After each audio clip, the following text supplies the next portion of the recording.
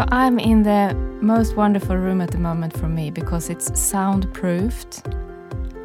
Technology is perfect, it's all working. I don't have to worry about anything. We are in a recording studio in London. So this is the first time we're doing a recording of our podcast in a professional environment, and it's quite exciting. So it's not actually because of our podcast that we are here, because we are starting the year by developing a product that we call Life Design, which contains a number of sessions, recorded sessions, podcast sessions. And that's what we're going to do this afternoon. But we thought we'd kick off by just talking to some friends, right? Yeah, and it's being sort of getting used to this way of working, it's sort of a little bit being a little bit easier before we get into the serious stuff. So, guys, you are basically listening to a test of using this professional recording studio. So, what are we talking about, Pia? We had a longer chat than normal about the what this morning when we said, okay, what's actually relevant and what do we have energy for? What feels right? Something, when I look back at everything that I've been trying to inspire others to, or that I've been excited about, that I've been teaching, what comes back is learning. So when you and I first started working together at PwC many years ago, I think we might have done a session together back then. But after that, I've used this session and many versions of it for I don't know how many times. And it's all about learning. It's about theory of learning. Yeah, and when you said that, I reminded you that now we are in January 2020. And we started this podcast exactly a year ago. The very first one we did was in January 2019. And that was on learning enemies. So the very first episode was about learning. And we thought it would be nice to pick up on that theme of learning and perhaps going a little bit broader in terms of learning. Learning enemies was a very specific topic. And we're going to talk a little bit more about learning. And something that just came to me now, actually. So one of my values over the years has been learning. And I remember a leadership program I went to when I was still at PwC. So again, a long, long time ago.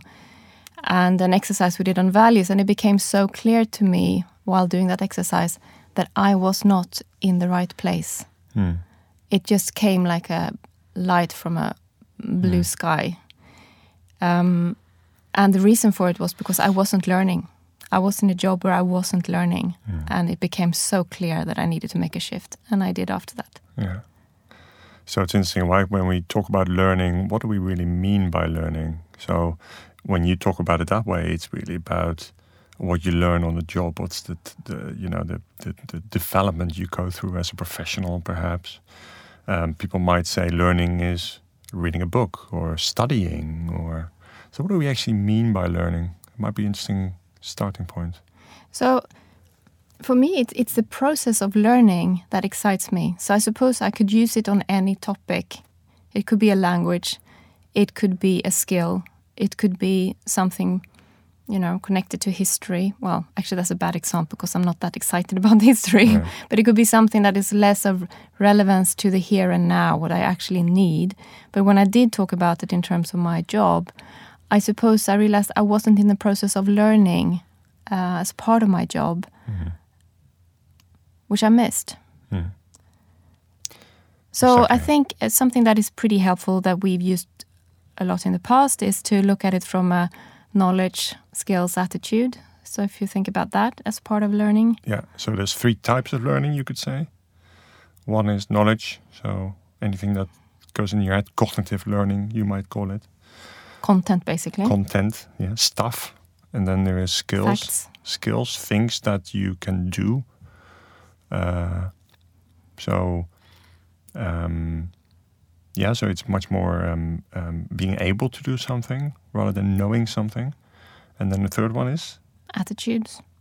So all about I would say it's a connection to your values, the beliefs, the authenticity in what you're doing. Opinions. Wanting to do it, the attitude you go into something with. Motivation. Yeah.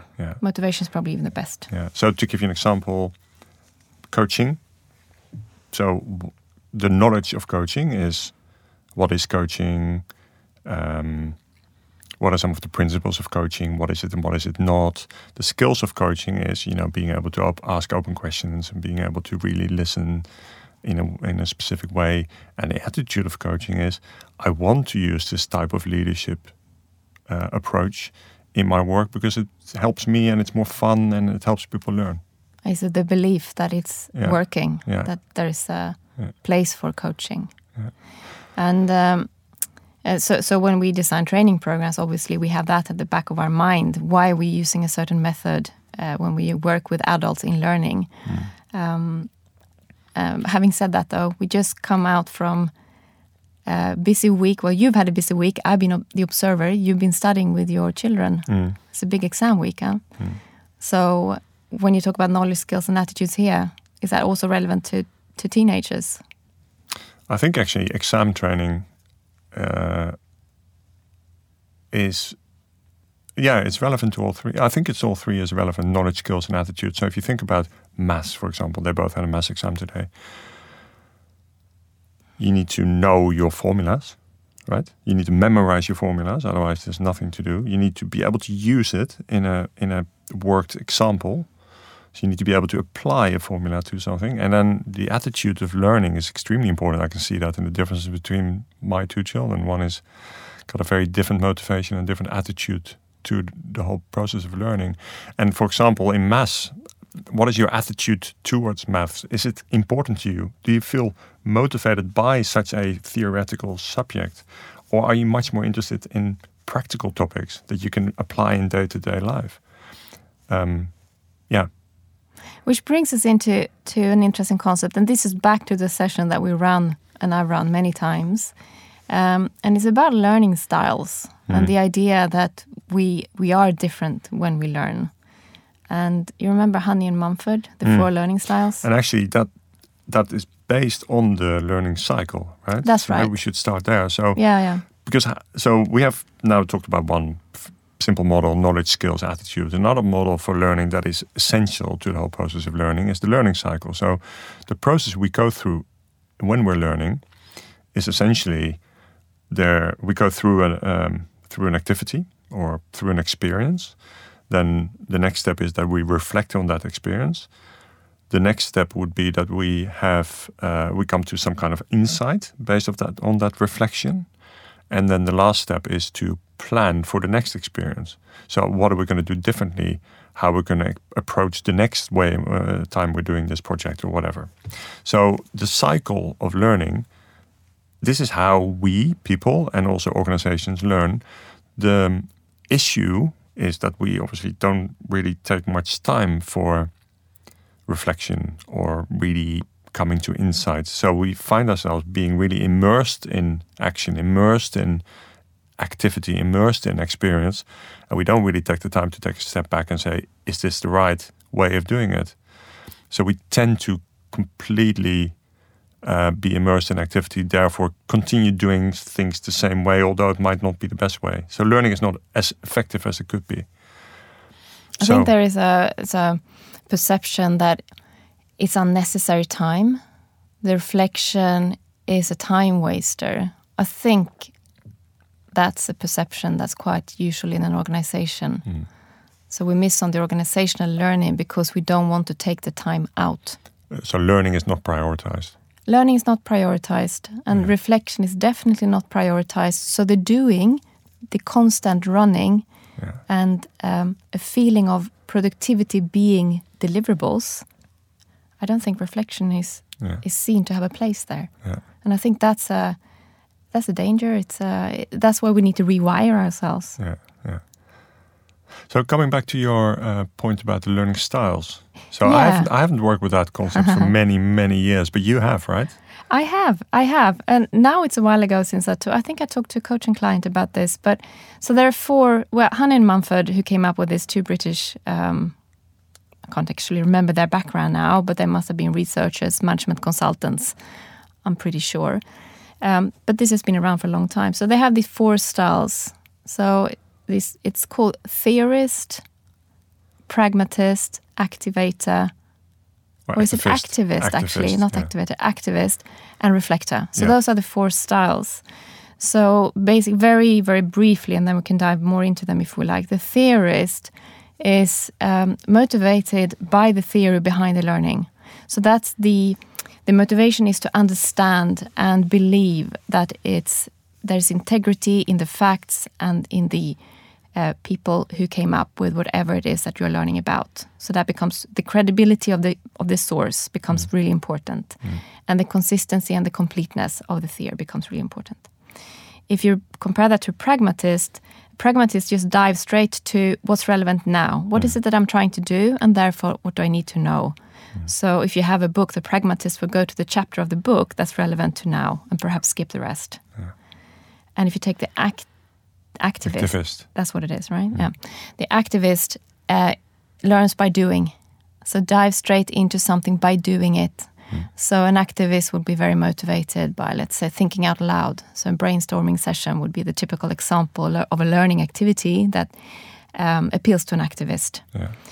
Being put on the spot, go up and present this to others from whatever you know, do the best you can. And someone who would not like that is a reflector, who would learn by observing, by internally process many types of different sources of information, and have the time to internally digest that, to then perhaps share. So reflector, obviously. Reflect is an important part for reflectors. You can see how reflectors might find it difficult in the corporate environment. So the learning styles actually map to the learning cycle, right? So reflector is reflection, then the theorist is sort of insights, the pragmatist is planning, and the activist is going through an experience. So this is they're quite deeply connected. When I hear you talk like that, I can't remember. I mean, there is a survey somewhere out there on the internet, right? And I must have done this many years ago. But when I hear you talk like that, I can see myself as the strongest and the least strong. And for me, the strongest is definitely reflector. So when I read something, I love to stop, and I write notes about what I read, and then I love to stop and then write notes about how does this land with me, and how is it relevant to me, and what does it mean for me, and so really applying it to myself and really reflecting on what I have been reading. And the least actually is probably theorist. So probably going through just learning for learning's sake, just reading a book or listening to a podcast purely for, it is interesting, that doesn't work for me. There needs to be some kind of applicability, I think. There needs to be some kind of relevance to what I might use this for. Yeah. And to that point, so I give you an example. On Monday night, I went to a yoga class. So I'm over in London for a couple of weeks every year in January, and we do some of our work here. And then I go to see some of the teachers I have in one of the yoga studios in London. And my reason, my motivation for doing it, apart from the fact it's nice to practice, is to be inspired and to learn from others. So I go there and I have a dual purpose. So I'm both in it, but I'm also making mental notes, thinking, how does this work if I teach, when I teach? So I'm obviously not copying somebody else's session because or somebody else's practice, because that doesn't work. I've found out. I've tried that a long time ago. That doesn't work. But how does this fit into what I teach? And afterwards, I make some reflections and some notes. Here are some pieces, very good reminders, very good sources of inspiration. And then I use it immediately. So I have my session, my class for next week is planned now because of that. So I'm very pragmatic when I learn something. But I do become a bit obsessed. So when you say that about the theorist, I would say if I have a topic that I'm interested in, I will probably go pretty deep which you would say is a perspective theorist way of learning. Yeah. So how is this relevant to, anybody who chose to turn on the podcast today? Well, I think it's quite helpful to reflect a little bit. I would say that, being a reflector, to reflect a little bit for people on what their learning style might be and what that might mean for how they learn. What we haven't actually talked about, this might be interesting, is how do you actually learn? How do you read? Or how do you listen? Or how do you watch? I mean, we've been experimenting with quite a lot of different ways of learning new stuff, right? So if you think about, so we do read a hell of a lot. So reading, but what I mean by reading is actually having a physical book in your hands, or perhaps reading an article on a website or whatever. Then you and I both have experienced or experimented with listening to books to more or less success, right? So we've had conversations about retention, and that it's probably more difficult to retain content when you're listening because you're often doing other things as well. So you might not be completely focused. We've been listening to you a lot longer than me, but podcasts have been a very important part of our learning, especially for me the last 6 months probably, but for you it's been for years. So, and then watching videos online, and so there's so many different ways we can learn. What do people like? So for me, what is relevant here is for people to experiment a little bit with different ways of learning. And then also, when you are learning, how do you actually learn? So when you, for example, let's take a podcast. How do you listen to a podcast? I have 2 different ways, and I'm quite intentional.